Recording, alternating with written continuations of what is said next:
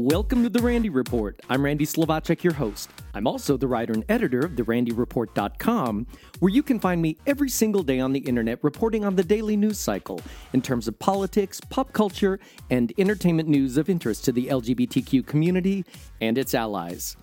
Today, I'm talking with true triple threat Nick Adams, best known for his work in the Tony Award-winning Broadway musical Priscilla Queen of the Desert, and his work on shows such as The Other Two, Inventing Anna, Sex and the City 2, and Smash. He will next be seen as Cooper in the upcoming romantic comedy Fire Island, alongside Bowen Yang, Margaret Cho, and the film's writer, Joel Kim Booster. The film is set for release on June 3rd on Hulu. The movie, a modern-day romantic comedy inspired by Jane Austen's Pride and Prejudice, is set in gay New York's favorite summer vacation mecca, the Fire Island Pines. The story follows two best friends who set out to have a legendary week-long summer vacation with the help of cheap rosé and a clutch of eclectic friends. Having never shied away from who he is, Nick has long been at the forefront of being a part of telling powerful queer stories, and this project is no exception. This film is a major motion picture that highlights queer joy. In a world where queer content can skew towards the sentimental, thinking Love, Simon, or the tragic, say The Power of the Dog, making a story about gay love for a major movie studio is itself something of a radical act. In our chat, Nick shares his gratitude for being part of the ensemble cast telling the story, not only about love, but also shining a light on Fire Island and its rich history. We also chat about his participation in the new studio recording of Drag, the musical, which was recently released in May, and plans are already in the works for a stage adaptation. The musical, by drag legend Alaska Thunderfuck, tells the tale of two rival drag bars that go head-to-head for survival amid financial troubles.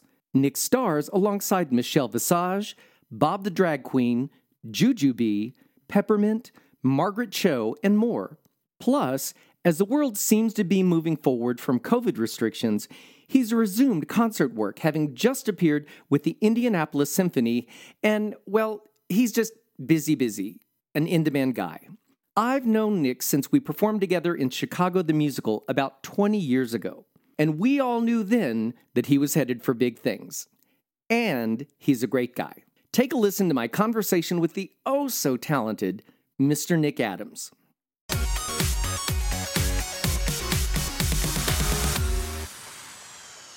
Nick Adams, as I live and breathe. It's Randy Slovacek.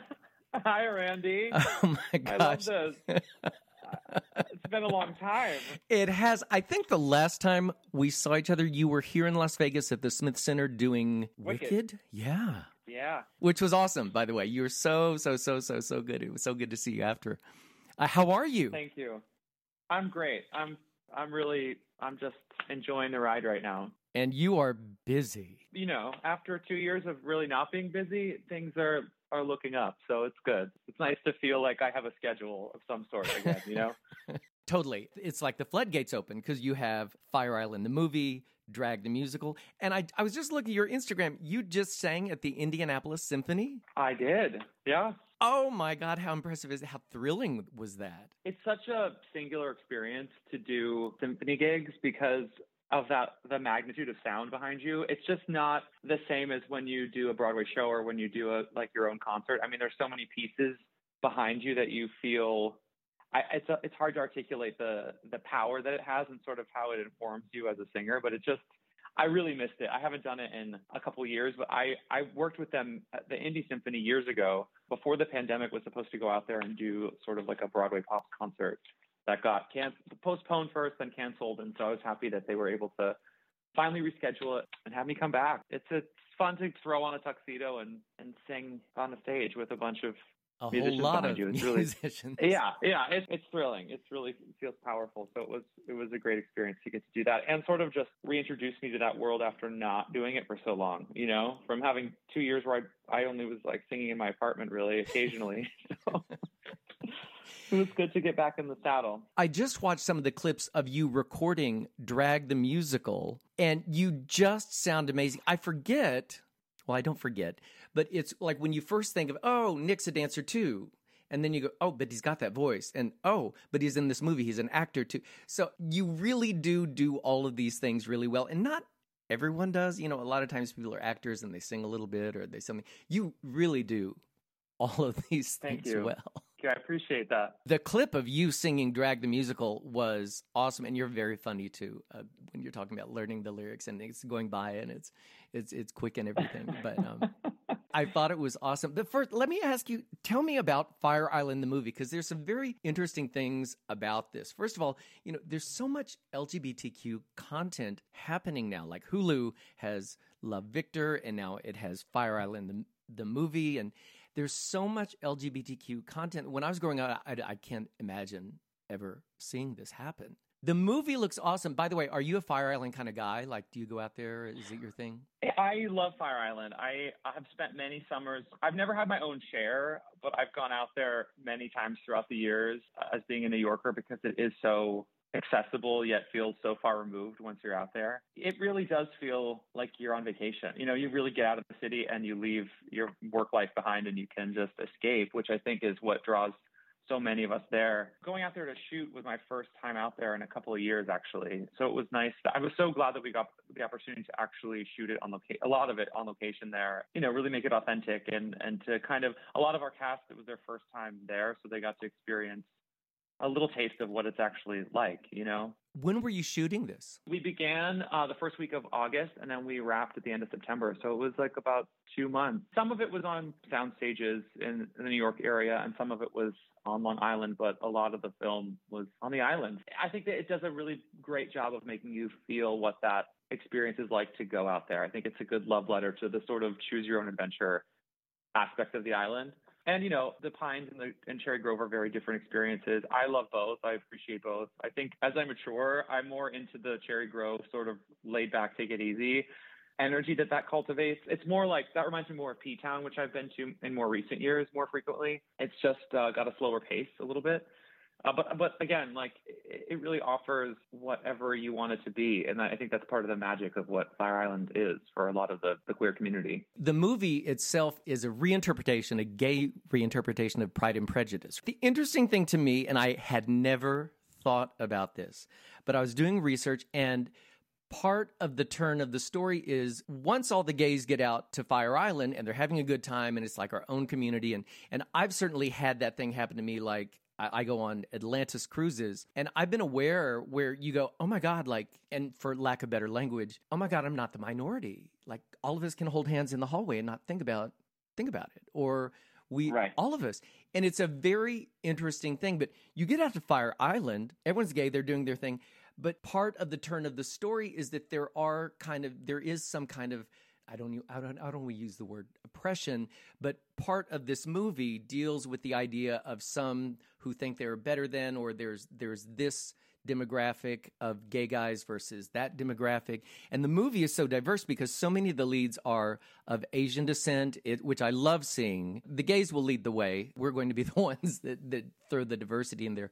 But can you talk a little bit about that, how that comes into play with the film and your character? I think with the inspiration, with Pride and Prejudice being the inspiration for the source material of the story, but retelling it through a queer lens allows us to look at social class within the gay community, which does 100% exist. And I think in sort of a microcosm that is Fire Island, it really lends itself for exploring the story and how that exists and how beautiful it is that the romantic leads of this film are Asian Americans. I think that, and our director is a gay Asian American. It really is groundbreaking in that regard. I am obviously represent a very specific cis white male that exists on the island, and I'm on the opposite side of the spectrum of the social class as my co-stars, Joel Kim Booster and Bowen Yang and Margaret Cho. So there's two contrasting houses. It's sort of how the class distinction is established. There's the Ocean Walk house, which is the very affluent, like right when you get off at the harbor, you know, there's like those massive compound homes, and that's where I stay. And then the other house, the Tuna Walk, is more like a 70s laid back, rattan, smaller, more accessible, more comfortable energy. And just they establish a difference in that regard immediately. So the aesthetic is already there. And then in the fashion as well of what we wear and thoughtfully executed. Yeah. So I'm always in like Versace, Balenciaga, Gucci. I mean, it's just, I was trying on very minimal clothing in my first fitting with our costume designer, David Tabert, but I was like, oh, I get who this person is. I know who this guy is now. And it was so much fun. I mean, isn't it funny how when we do roles, and we all feel it, how the costume becomes part of that character and it informs you.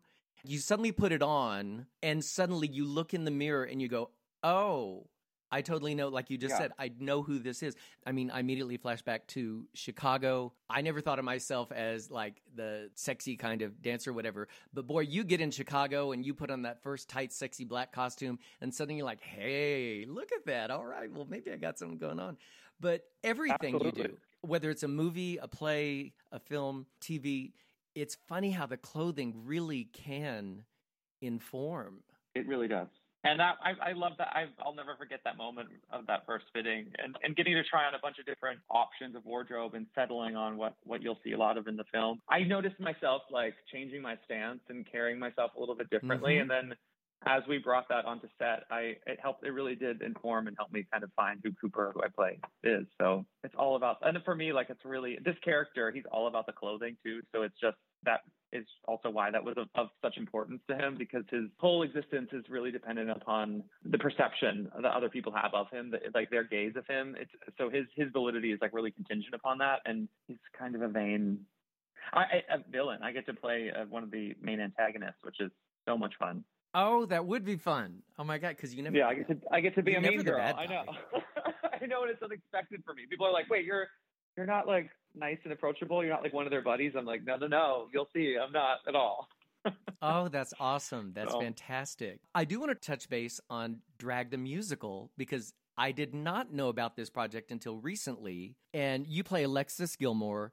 Is this like a concept album for a future production, or because this is all driven by Alaska, who's one of the big stars of RuPaul's Drag Race? I recorded the concept album in LA in October, like right after I finished the film. It's kind of a reverse sequence of events of how you normally roll out a new show. It's interesting because a lot of the cast on the album are, Drag Race alumni, and they have a huge following and they've got great musical chops. And so they used a lot of these people, these drag queens on this album, and it's got now a lot of hype around it and buzz just based on how established they are and their followings after being on that show. I mean, it's really kind of smart marketing way to kind of go at it from this angle. But so the album will come out. I can't say, there's an announcement coming out about what the next step of this is. Mm-hmm. I'll be out in LA in early June to kind of start working on it on its feet a little bit. So stay tuned for the next soundbite on what's happening with the show. But it is thrilling, and it's a really fun story about these two rival drag clubs that are across the street from each other, and they both run into financial trouble and kind of need to unite to save each other.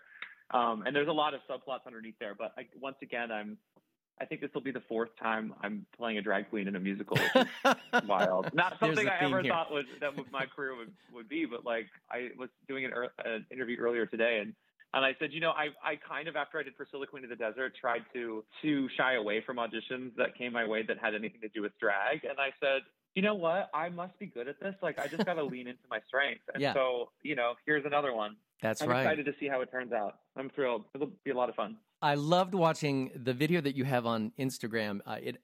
One of the lyrics was, 2 bitches are better than one. And so that kind of informs the whole show, I guess, to a degree, in that they have to team up and everything. But hey, at least you don't end up a scarecrow. So there's that. That's right. Was it weird when you started shooting the film, when you started shooting Fire Island, the movie, was it weird to like be interacting with people and being out and open? I know for me, when we took masks off, finally, I felt like I was streaking when I went to the grocery store without a mask off. It felt very weird. So this is way earlier in the pandemic and everything. So we were like still in the middle, like we're like in Delta time and everything. Did it feel weird to jump back into not acting, but production, like interacting and being at work? Yes and no. I think I was so happy to be around people. I mean, after not being for so long, I did learn to appreciate just sort of stillness and being with my partner and all the good takeaways from such tragedy. I think I really put stock in that, but I was excited to be back to work and just creatively exercising again. Our crew worked so hard to keep us safe. No one, thank God, tested positive. We didn't have to shut down at all during the 2 months. Wow. And that's all departments. You know what I mean? If one person, got sick, that we were all in close proximity, but they were just, we were in masks anytime we weren't shooting.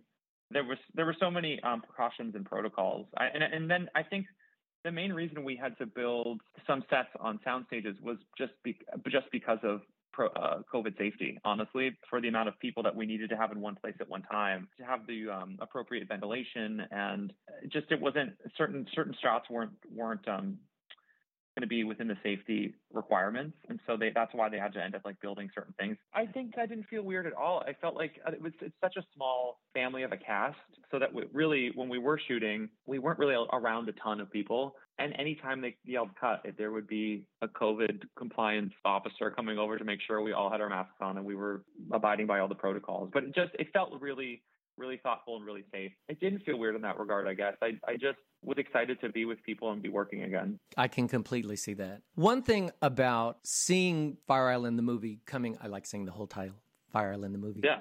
One thing about hearing this coming out, and we just heard about the third season of Love, Victor is coming.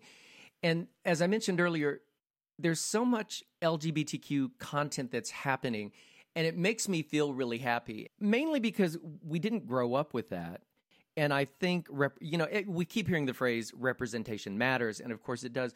But when we see ourselves on the screen, on TV, and blah, blah, blah, and it just kind of, I hate the word normal, but it does normalize the fact that we all exist and everything. And it makes me happy, especially when it's a rom-com. The Hallmark Channel is doing its Christmas movies, and Jonathan Bennett just signed, I know Jonathan, and he just signed a deal with them. And I love seeing that there's stuff out there that represents us, and we don't have to be self-conscious about it anymore. It used to be a few months ago, I wrote about the 40th anniversary of a movie called Making Love, but it was like the first mainstream studio movie about a guy coming out, and you could feel people being uncomfortable in the cinema, in the movie theater. And now I feel like we've gotten so much further past that, and it feels not to be a little Gladys or but I'm so happy that we have stuff to see us, and it's normal. I hate that word, but it's normal. We're here, and it's us, and it makes me happy. I couldn't agree more. I was talking with my partner last night. We started watching, is it called Heartbreaker? Heartstopper. Thank you. We just started that last night, and after the first 2 episodes, we turned to each other and I was like, can you imagine growing up and having access to watching something like this? Right. I think for my generation, we just didn't have, it wasn't in the open. Everything was taboo.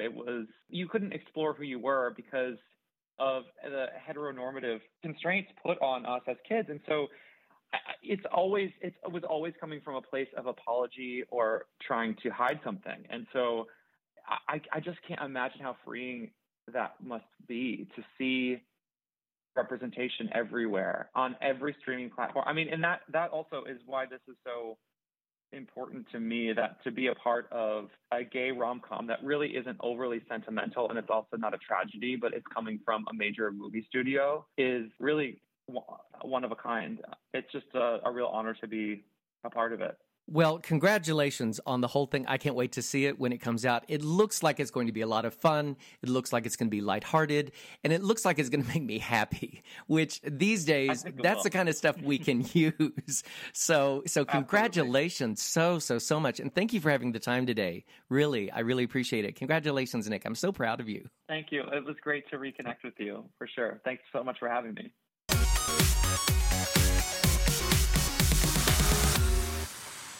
Don't forget to check out Nick's new movie, Fire Island, which lands on Hulu Friday, June 3rd. And that brings me to the end of this episode of The Randy Report. If you enjoy catching up on LGBTQ news in a quick podcast, I'd appreciate it if you would share it with your friends. I like to think of The Randy Report as the 60 minutes of gay news, only shorter. And remember, you can find me every day on the internet at therandyreport.com, where I cover the daily news cycle regarding politics, pop culture, and entertainment news of interest to the LGBTQ community and its allies. Thanks for listening, folks. Take care of yourselves, and I'll see you next time.